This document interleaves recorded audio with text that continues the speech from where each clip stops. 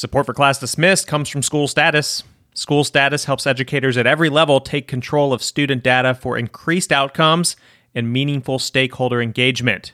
Find out more at schoolstatus.com. You are listening to Class Dismissed, episode 144, and I'm your host, Nick Ortego. This week, Principal Christina Pollard tells us what's working and what's not in this new world with coronavirus, and we'll talk about how a software company is connecting millions of teachers and parents during the coronavirus shutdown. Stay with us.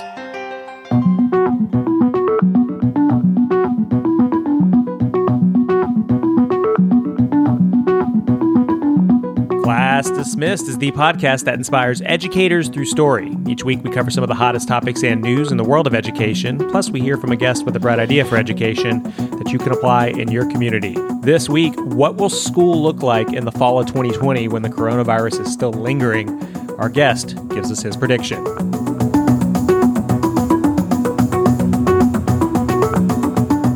Hello, everybody. Nick Ortego here, and I'm joined by my co-host, principal, and local hero to a lot of students and families around the area, Christina Pollard. Christina, how you doing? I am doing very well, despite the differences right now. Right. Here we are. So we're in week 2 with the COVID-19 coronavirus, and last week for your district was technically spring break, but this week you guys got back at it. So I kind of wanted to follow up and see, like, how did this week go? We were recording on Friday, March 27th, and this is going to turn around and air at the start of next week, but it just is kind of a recap of this first week back in school for you. Tell me what you experienced. This week has been emotionally, there's been highs and lows, but I will say that our district leadership has been on top of their game. We immediately reported back all principals and district leaders back to the office. Of course, we were all in our own offices.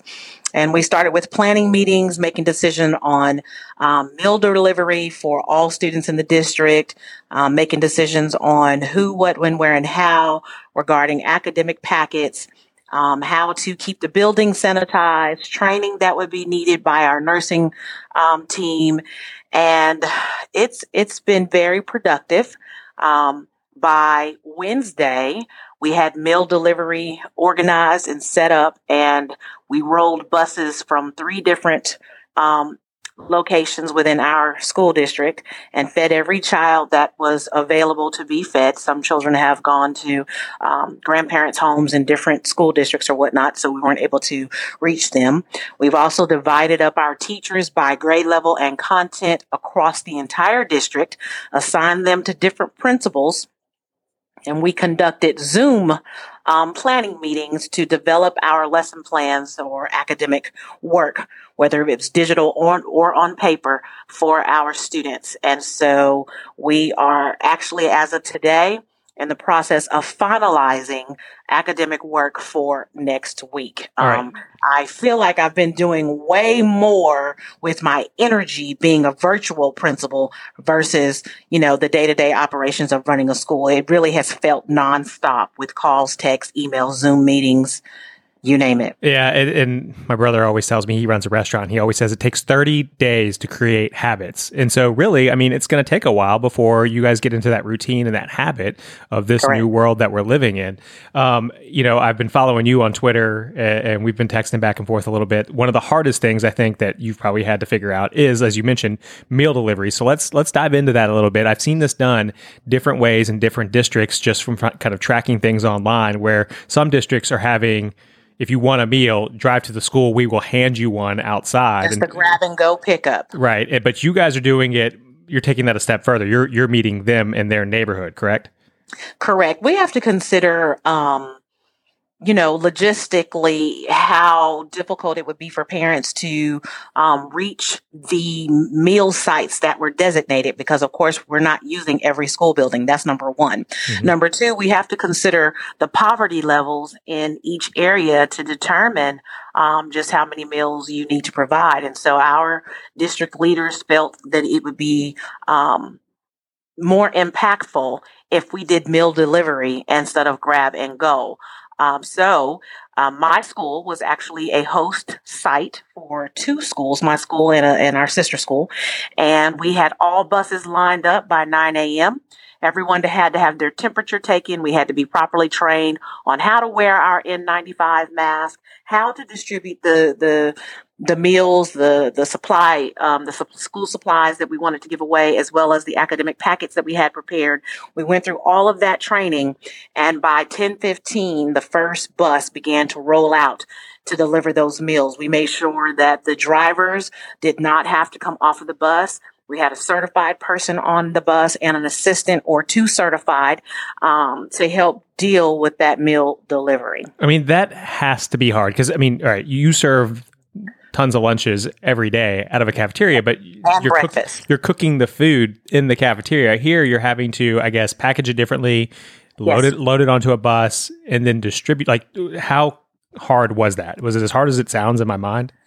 It was very difficult because we served one school first. They have about 500 or so students. Once you literally separate those meals by bus route numbers, because that's how we ran our buses. We literally just drove our normal routes, stopped outside, honked the horn, waved, hello, we love you, we miss you, here's your meal. And so once we got those first 500 meals out, then you had to do a turnaround to prepare the 300 meals needed for my school. So yes, it's difficult, but if you ever wanted to see a beautiful picture of teaming and family and hard work and focus and commitment on children, then you should have watched our assembly line packing these meals, because what we're doing in our district is we are doing meal delivery twice a week. So on Mondays, the children will get 2 meals, and then on Wednesday, the children get 3 meals. So our first meal delivery was a 3-meal delivery per child. How has the response been? Are they just anxiously awaiting your arrival, or how's that work? I personally rode a bus.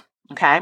I chose to ride the bus that was running 2 of our largest routes, as in the number of children living in that area or along that route. And the very first route I rode was to an apartment complex where I know for a fact I have about 90 children just there in that apartment complex. And when we turned the corner and pulled in, they were all waiting, and it was so overwhelming and so emotional. But let me tell you about respect and order. They waited patiently for us to place everything the way we needed to place it, to keep it spaced out and safe for them to retrieve, for us to pass out. And, they were calling my name, and I just kept saying, I love you, I miss you, I love you, I can't touch you, but to see their smiling faces right down to my pre-K babies, because I do serve pre-K on my campus all the way up to 8th grade. And it was just wonderful seeing those parents and hearing them tell me how grateful they were as our team was working up and down the parking lot on that first bus route. The parents were very grateful, asking what could they do. And of course, just reminding them to stay informed, answer our phone calls, respond to the text messages and phone calls from the teachers, stay on social media to keep up with the information that we're pushing out. But more importantly, focus on your children. Keep them emotionally grounded, because this is waters that we've never crossed before. I mean, that experience of seeing all your kids at an apartment complex, I mean, that sounds emotional for me, and they're not my students. Like, how are you? Like, how did you react to that?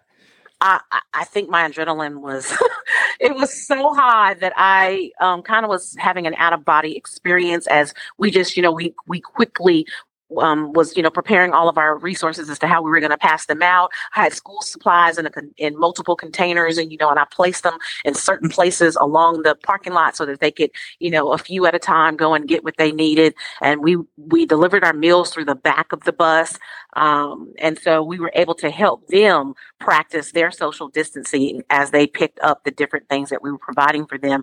But I wanted to hug and grab and just love my babies like we do every day when they arrive to school, and I could not. And smaller children tend to call your name and tap you when they're calling your name. Right. And I did have one baby that came towards me, and he was going to tap me, and I put my hand up and I said stop, and I think it startled him. Right. And that broke my heart, because they're used to hugging me and tapping me and pulling on me, whatever it is. I'm used to it. And so to have to say stop, it's hard.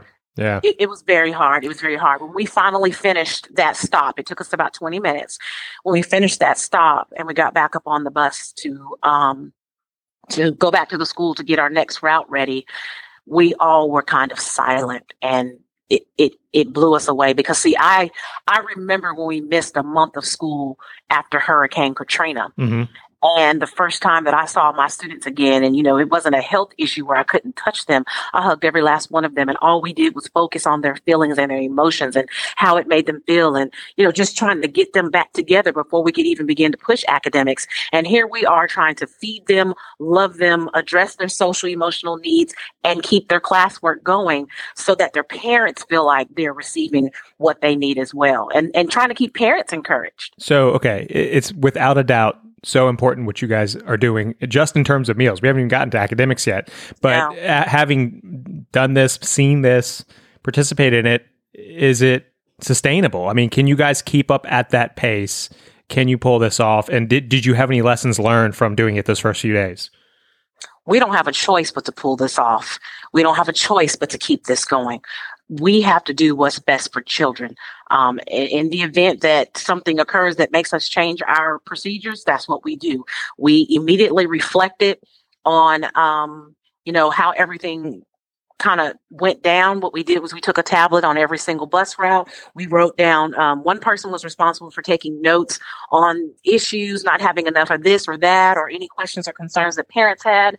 We came right back and we had a district administrative Zoom meeting the next morning very early to address anything that had a glitch or didn't go exactly the way that we wanted it to. But we considered our day one of meal delivery a success. Every child that needed a meal got a meal.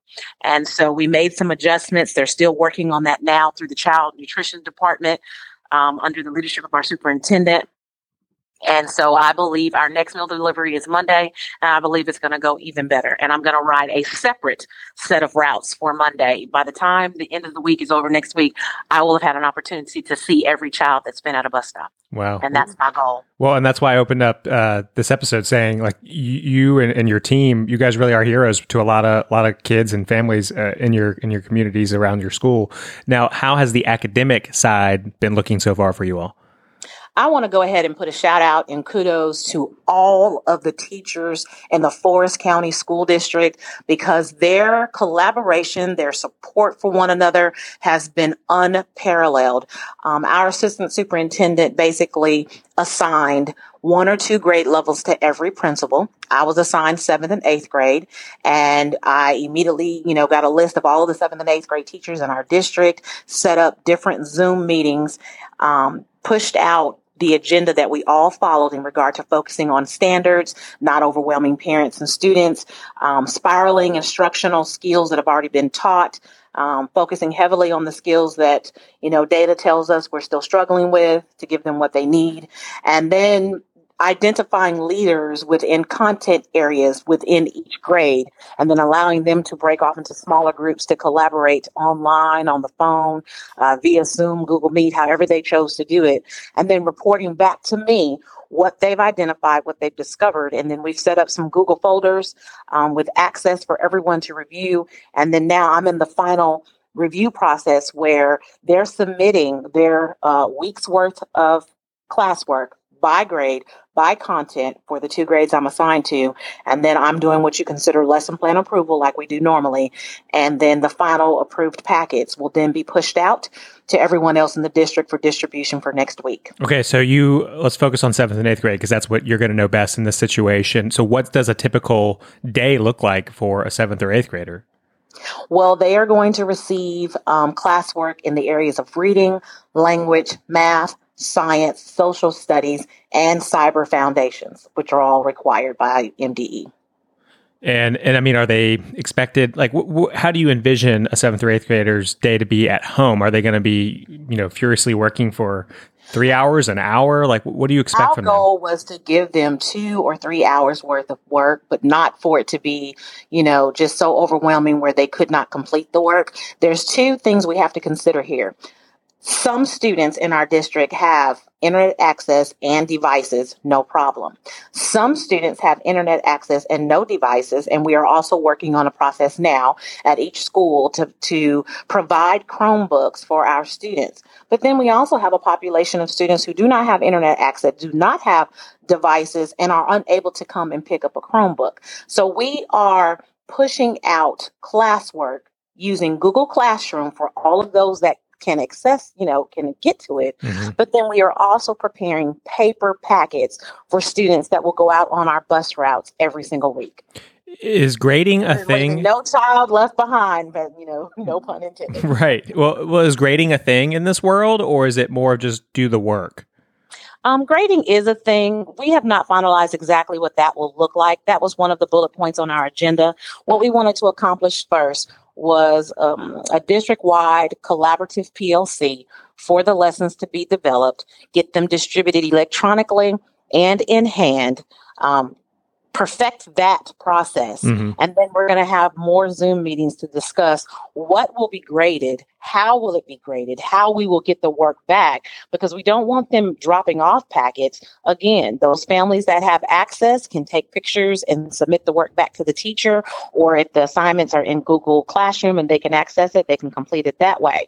For those children who don't have that opportunity, we still need to have a conversation about how we're going to make sure that they receive credit for their effort and their work. I know so that'll be something we can talk about next week. I know you're really active online on Twitter, and you follow a lot of other educators. No one knows what they're doing for exactly. I mean, they're doing the best they can. They're trying to adapt. But have you seen any ideas out there online where you thought, oh, that's good? What sticks out to you?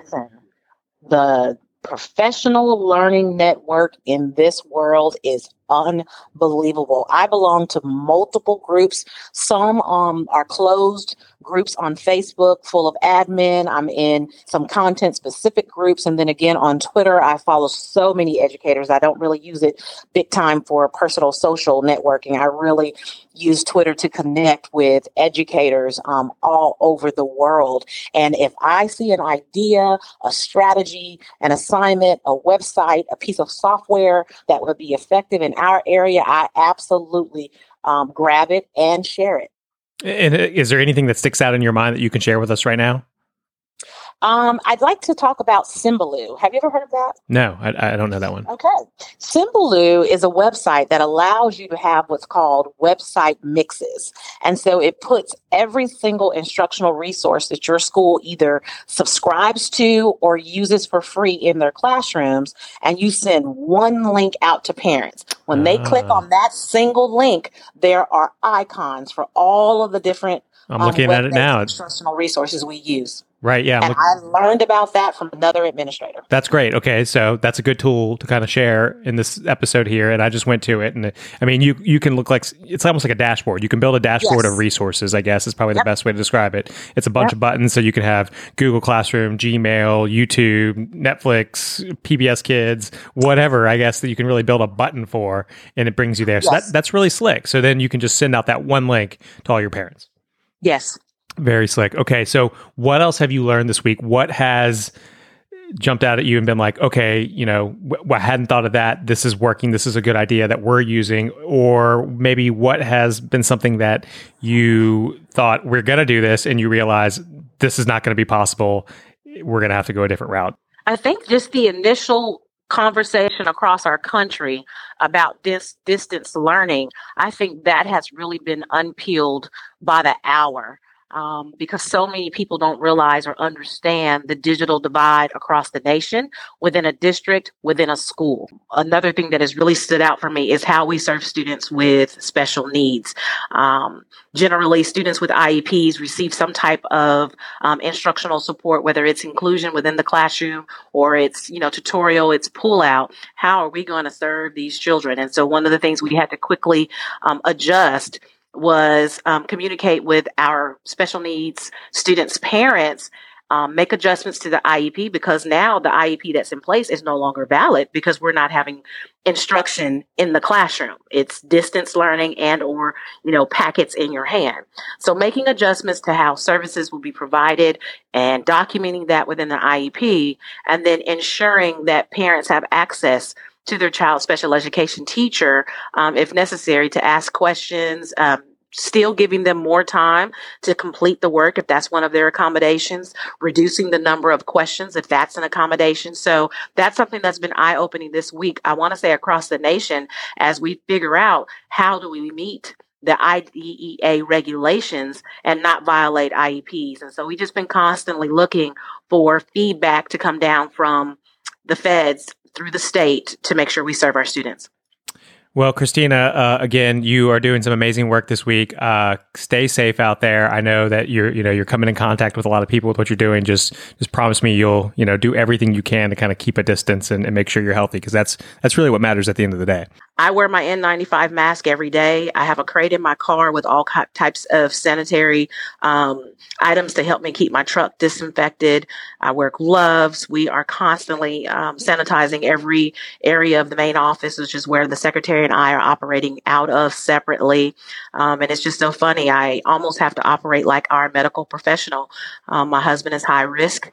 And so when I get home, it's too much information, but it's just the truth. It's what medical professionals have to do. But as soon as I get home, I have to remove all of the clothing and hats and shoes and things that I've worn in public and at work, and immediately go and, shower and sanitize and wash those clothes and just try to protect my family as I'm out trying to serve my school. Yeah, I understand completely. I'm kind of, the same way, same personality type as you, I think. And when I come back from the grocery store now, I've created this method, and it was from a doctor I saw on YouTube, of where you clean off your entire countertop, and I don't let any plastic bag come in my house, and then every item goes on one side of the countertop, and then I have this imaginary line in the middle, and I am cleaning or removing boxes and stuff and moving it to the other side of the countertop, and nothing until it's, I guess you can say, sanitized, makes it to the other side of the countertop. And I know that seems extreme, but it's because this coronavirus, you got to protect your family, and it's that slow period of knowing if you've been infected that is so frightening. I also think we're learning some practices that we can extend even when this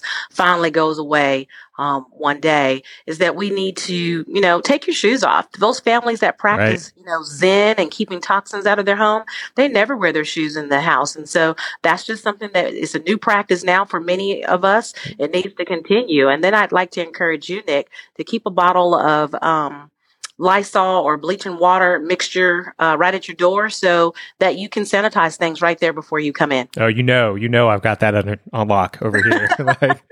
Absolutely, because we are a lot alike. Yes, that's right. So again, Christina, hang in there. We're so proud of all the work you're doing, but stay healthy, and we'll follow up with you next week and see how things are coming along. Thank you. Thank you so much. All right. Are you ready for today's Bright Idea? I sure am.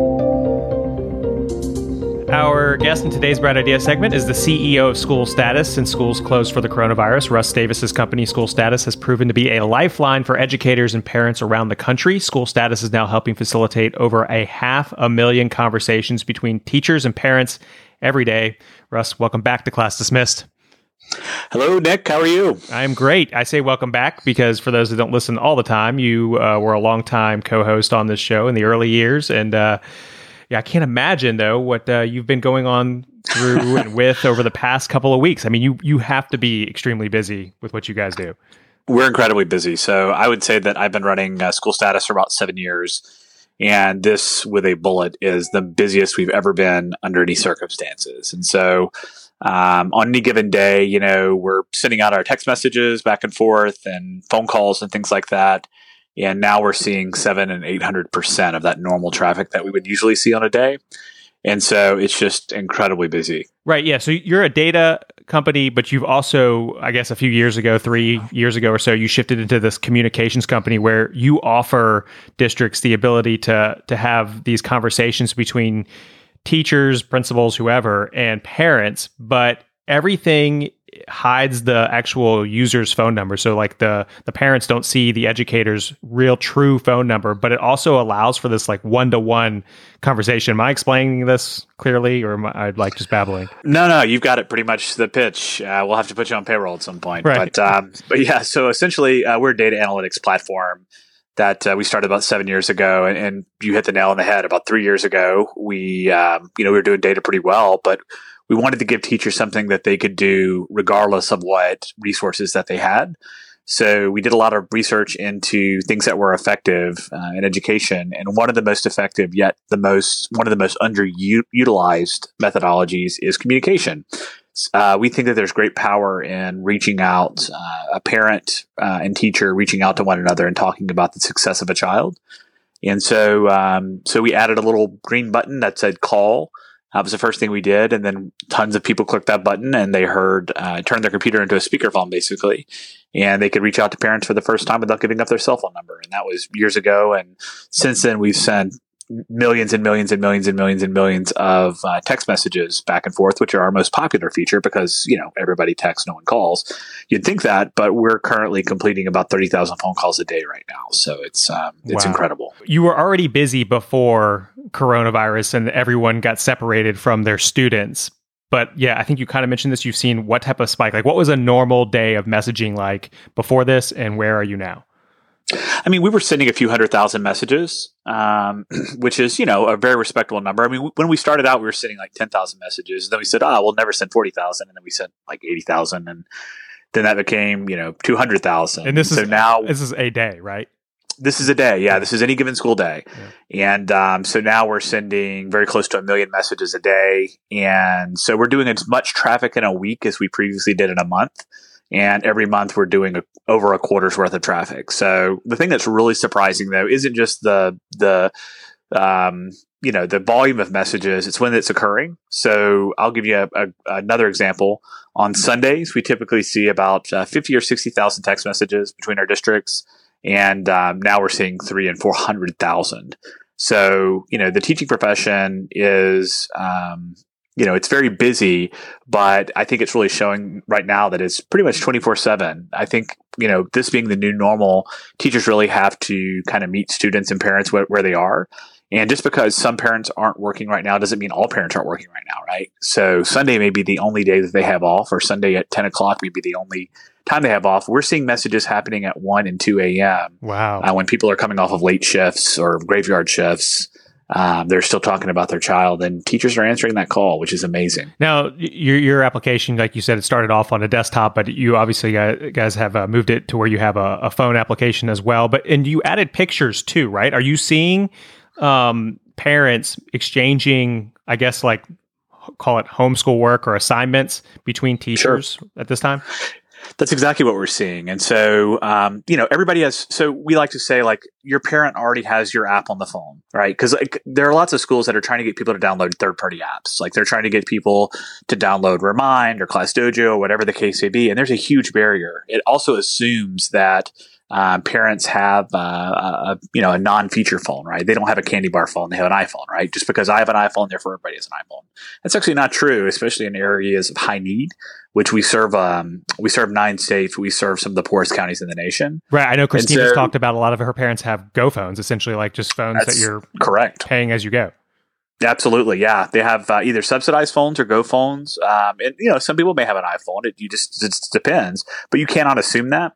But every even a candy bar phone can send and receive picture messages, and so teachers can share work, and they can also send parents can also send work back. And so some of my favorite messages that we're getting on Twitter right now are from people whose parents are sending student work back to teachers so they can see it in real time, which is just amazing to me. Now, you guys, we're going to get a little bit into the nitty gritty here, but you actually integrate with a school district's, I guess you'll call it a SIS. So the teachers already have all the contact information they need, right? Correct. Yeah. So we integrate with Assist, whether it be Power School or Infinite Campus or you name it, right? We integrate with almost all the SISs that are out there. And so we pull that data in on a recurrent basis so that the data in school status is always as accurate as the data within their SIS. And so we pull all of their parental contact information, their preferred contacts, their cell phone numbers, and then we actually show our customers on the screen.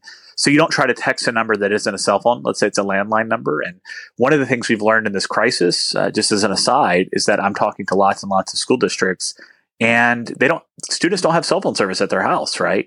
So that's why that connection is even more important, that they can call the landline and talk to them at home because they don't have internet at home. So they're sending home packets and going over those manually. So, we like to say whether it be, by cell phone, by regular phone, or by carrier pigeon, we can reach them.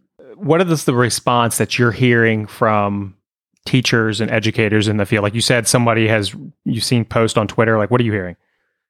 I mean, it's incredible. I mean, to be honest with you, it's very moving. I have a hard time talking about it because whenever you start doing this, you think you have a good idea, but you never really know until you have market adoption. And, you kick along for a long time and you feel good about the work that you're doing. But whenever something like this happens and all of a sudden people are using it and it's critical to their learning, right? These kids and these parents and these teachers would not have this kind of triangle relationship without our software right now. It's just not possible. And so it's just very moving. So we're hearing a lot of folks saying like, hey, this is the best thing that's happened to us right now. We're so glad that we have you, of course. But the things that really touch me are whenever, teachers or principals or superintendents reach out to me one-on-one and they show real examples of people using it. Of course, it doesn't show the name or anything like that. So there's no FERPA issue there. But they show me the communication that's going on, and it's real and it's lasting, and they're building relationships. We're a big fan of the book by Simon Sinek, Leaders Eat Last year, and it talks about people forming communicative bonds and the hormones that are associated with that, oxytocin, and I forget the other one, the stress hormone, cortisol. Excuse me. And so we're seeing lots and lots of oxytocin right now, even though it's a stressful situation. And for those of you that don't know, oxytocin is the bonding hormone. It's the hormone that whenever you look at your child for the first time is coursing through your body. And it's the hormone that allows you to create lasting human bonds. And cortisol is the opposite of that. It's a stress hormone. You can imagine, and they can't coexist together. You can't have lots and lots of cortisol paired with lots and lots of oxytocin. It just doesn't work like that. Even though there's lots and lots of cortisol flowing around, which is the stress hormone, districts or teachers specifically are still finding ways to create those lasting bonds. And that's amazing. Like, that's amazing that they're using our software to do that. So it's just incredibly touching, and we just want to get it right. We want to make sure that we're available 24/7. We want to make sure that anytime that day or night, if somebody's getting off that graveyard shift and they have a question about what's going on, we definitely want them to be able to have that conversation at any time. And so I think every tech company in the world right now is stressed in the terms of scalability. Like, have you had to work through any challenges there? I mean, I've seen stories of the internet is like literally bursting at the seams. The way that most systems are architected, it's for about 50% utilization is kind of the max. So for instance, on any given day, let's say that we had 200,000 messages sending through our system on any given day.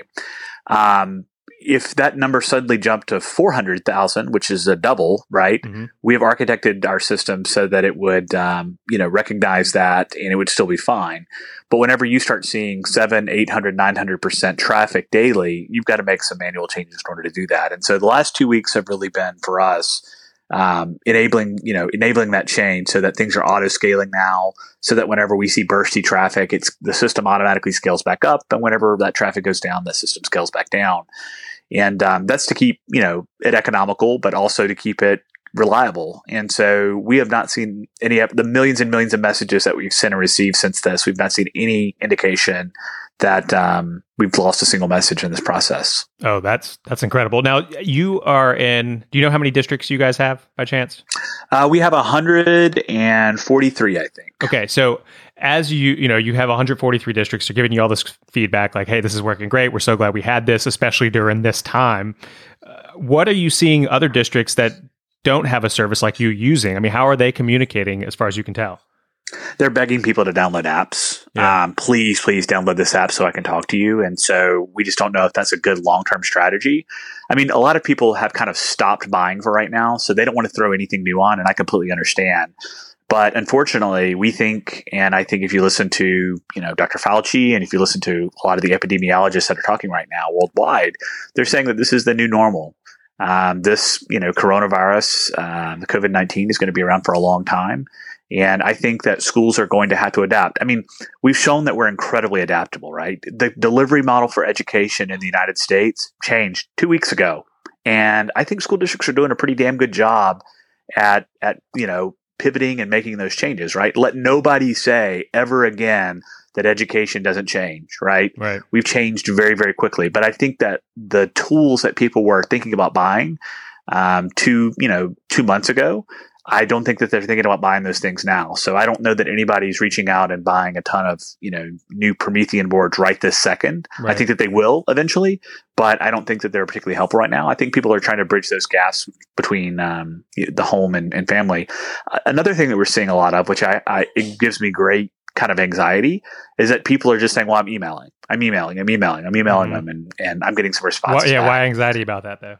Well, I mean, think about those. I mean, I talked to a very large district of ours that, you would think that they're an affluent district. They do very well.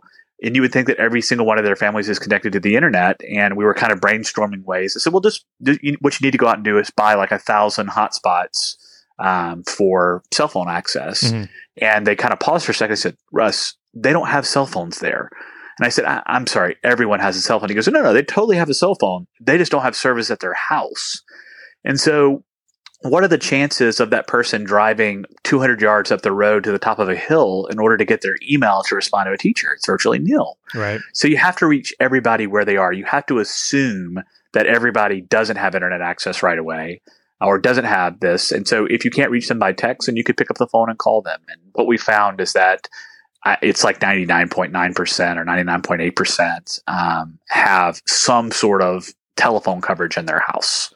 You guys specialize in that one-to-one conversation. So like, I guess a teacher can, connect with a single parent, but what do you guys do when you need a teacher like to reach the whole class or all of their classes? Well, there's two functionalities at play. One is called broadcast.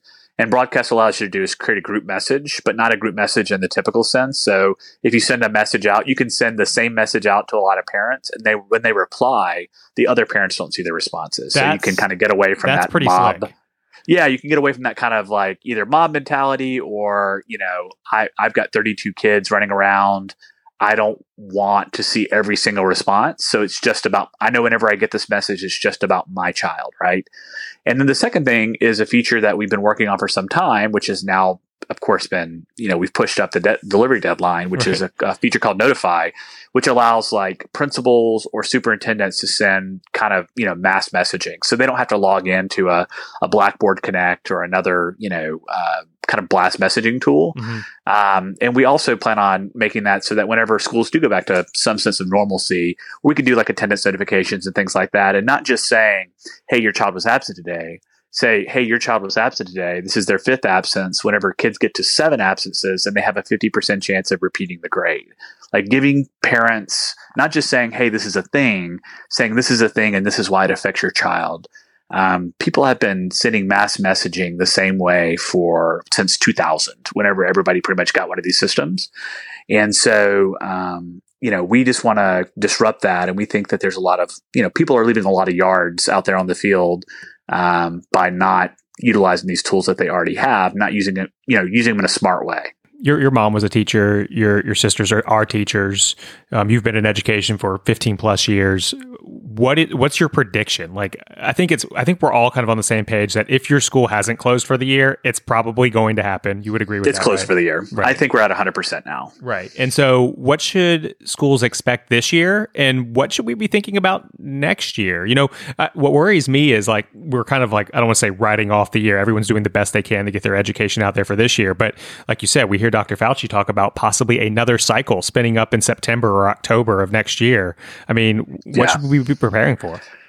Well, I think two things. One, I did want to say that even though not all states have said that they're not going back for the school year, like I live in Mississippi and our state is not, hey, we're just playing it by ear. It's done. Like this goose is cooked and we're not going back to school this year. That's not happening. And that's a pipe dream for anybody that says that they are. So the second point I want to make is that this is a new normal. And until we have a vaccine for this, and people are vaccinated in mass and we encounter some sort of herd immunity, which generally approaches 70 or 80% whenever people start getting herd immunity, then this is going to be the new normal. I do feel better about the fact that the rapid testing is now getting into the market, so that whenever you go to your doctor and you have flu-like symptoms, they typically give you a flu A and B assay, and then give you usually a swab you for strep as well, just to make sure. Mm-hmm. And that happens in the doctor's office, and they have the results in about 20 minutes. Whenever we have that portable testing and we can get results in about 20 minutes, what I think you're going to see schools starting late, but I think they're going to start in August. And then I think they're going to be doing lots and lots and lots of testing. I think they're going to be doing spot checks. I think that whenever students go to the nurse's office and they're not feeling well, I think that they're going to be checking those students. And instead of seeing entire districts or society as a whole, like we're currently seeing, I think you're going to see schools shut down or buildings shut down, right? Yeah. And they're going to clean that building, and then they're going to test every single person, and then anybody that pops positive is going to stay home. And then they're going to open school back again. And that means that the delivery model for education, we have to continue to have this kind of dual-pronged approach. Our State Board of Education president in Mississippi recently spoke yesterday, and he talked about how, hey, if we play our cards right, there will never be another snow day again, right? We won't just close school because there's a snow day. Wow, I have not heard anyone say that yet. That's interesting. Yeah, I thought that was pretty smart, right? And he's got him Jason Dean. I've met him. He's a really impressive guy. He's comes from the business side of the house and is smart. But I think that man, I heard that and I'm like, yeah, that's absolutely right. So instead of we're closing school for a week, hey guys, tomorrow we're transitioning to online classes for the next 6 days, and then we're picking it right back up. Yeah, this is interesting. You're the first person who's had this. Like, I've talked to you about this. This is really. Keep going. I'm sorry.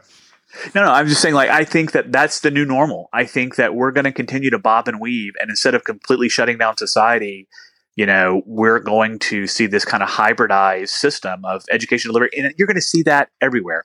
You're going to see that, hey, everybody's working from home right now, or anybody that has a desk job's working from home right now. You're going to continue to see that. Whenever let's say that your child comes home sick, they tested positive for coronavirus, they're going to do contact tracing, and they're going to say, okay, well, you work at school status, and now everybody works from home for 2 weeks and everybody gets tested, and then we open the office back up once it's been deep cleaned. Right. Like, I think that level of containment is the only thing that works, and that's kind of like the Singapore model, which is like Singapore never closed their schools. They had rapid testing almost from day one, and they tested literally anybody that could have been possibly exposed, and they contained it as quickly as possible, and they made those people stay at home, and they let society continue to work. And to this day, they've still never closed school, I don't think, for a day. And I actually saw a picture out of Singapore where I think they were, like you said, they knew that they were having a case here, a case there, but they also had all the students with these, I don't know how effective it is, but they had like dividers on all the desks, like these like prop up, almost like you were hiding from a test, taking a test where you put that up, but I guess just to kind of keep that spread of germs in the classroom. But I think you were spot on to say, like, if we could test rapidly, we could say, all right, we have one case at the school. Oh no, we have 5 now. We're shutting down, and that may be the future. You're right. Or they test, if somebody pops positive in their class, they test every kid in every class that person had, right? So like we can immediately can determine that. I also think there's going to be a lot of social distancing going on for a long time. Mm-hmm. But one of the things I want to impress is I saw an article. Some people are taking this seriously and other people aren't taking this seriously. I saw an article in the New York Times yesterday that said 60 people went to choir practice, 45 came down with coronavirus, and 1 is dead. Wow. And that just shows you, and they think almost everybody there got it from that choir practice. And they said that they were practicing social distancing rules. They weren't shaking hands. They weren't 6 feet apart, which I think is a really critical part. Right. But someone may have sneezed and they were in an enclosed room, and all of a sudden it was everywhere. And so that's just how much it spreads. It's not like measles. It's not that small where it can stay.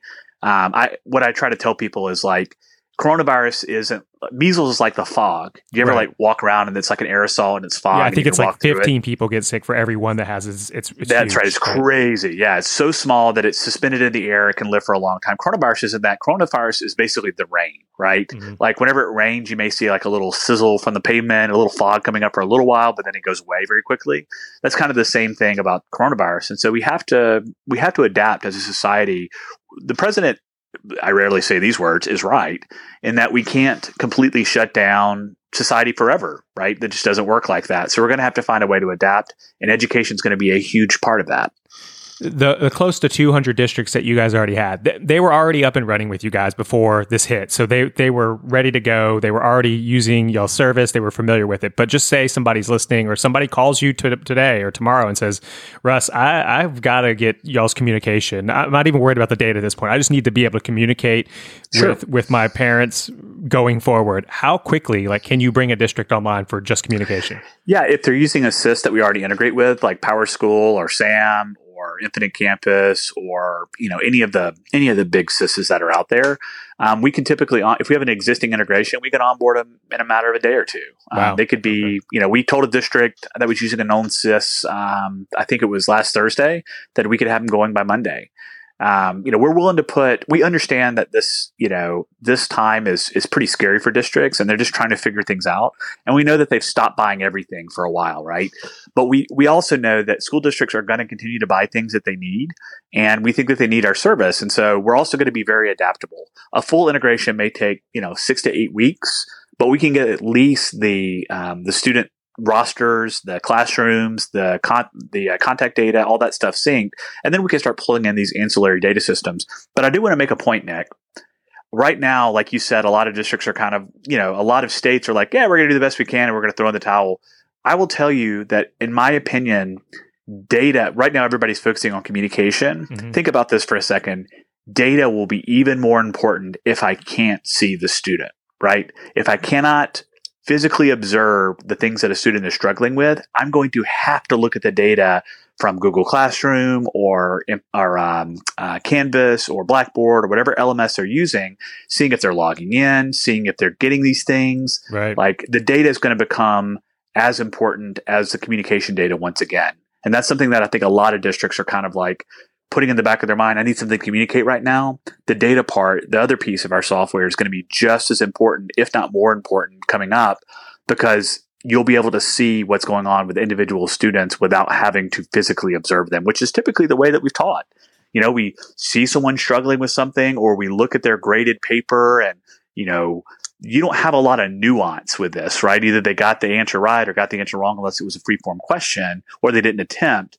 But you can't sit down and talk with them like you could before, and kind of ascertain their mastery of a subject. The data is going to be incredibly important coming up. Well, even more important than it was. If somebody wants some more information, the website, it's schoolstatus.com, correct?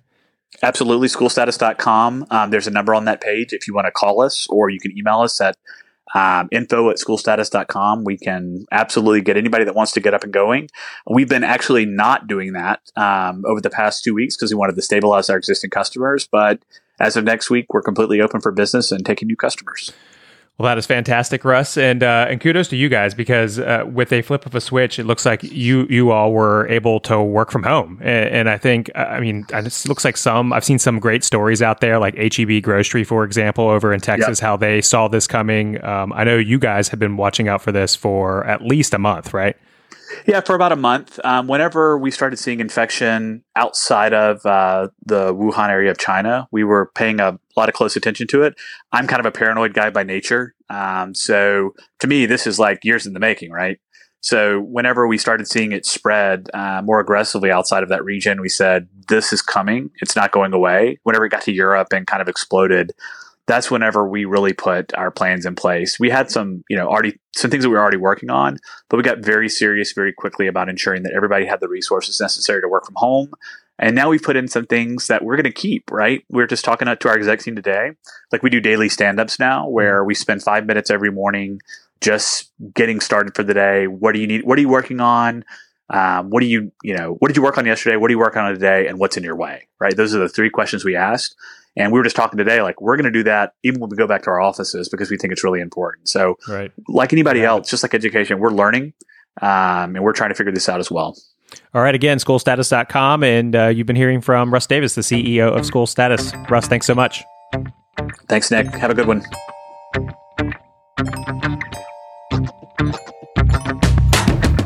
That's going to do it for this episode of Class Dismissed. If you want to send us an idea or comment, remember you can always email us at info@classdismissedpodcast.com or tweet us at classdismiss. We're here to support educators, but we need your support as well. So please subscribe to the show, and we'd also appreciate it if you could leave us a 5-star review on iTunes. On behalf of all the good people working at School Status and Christina, representing all those educators out there, thank you for listening. I'm Nick Ortego, and I'll talk with you next week. Class dismissed.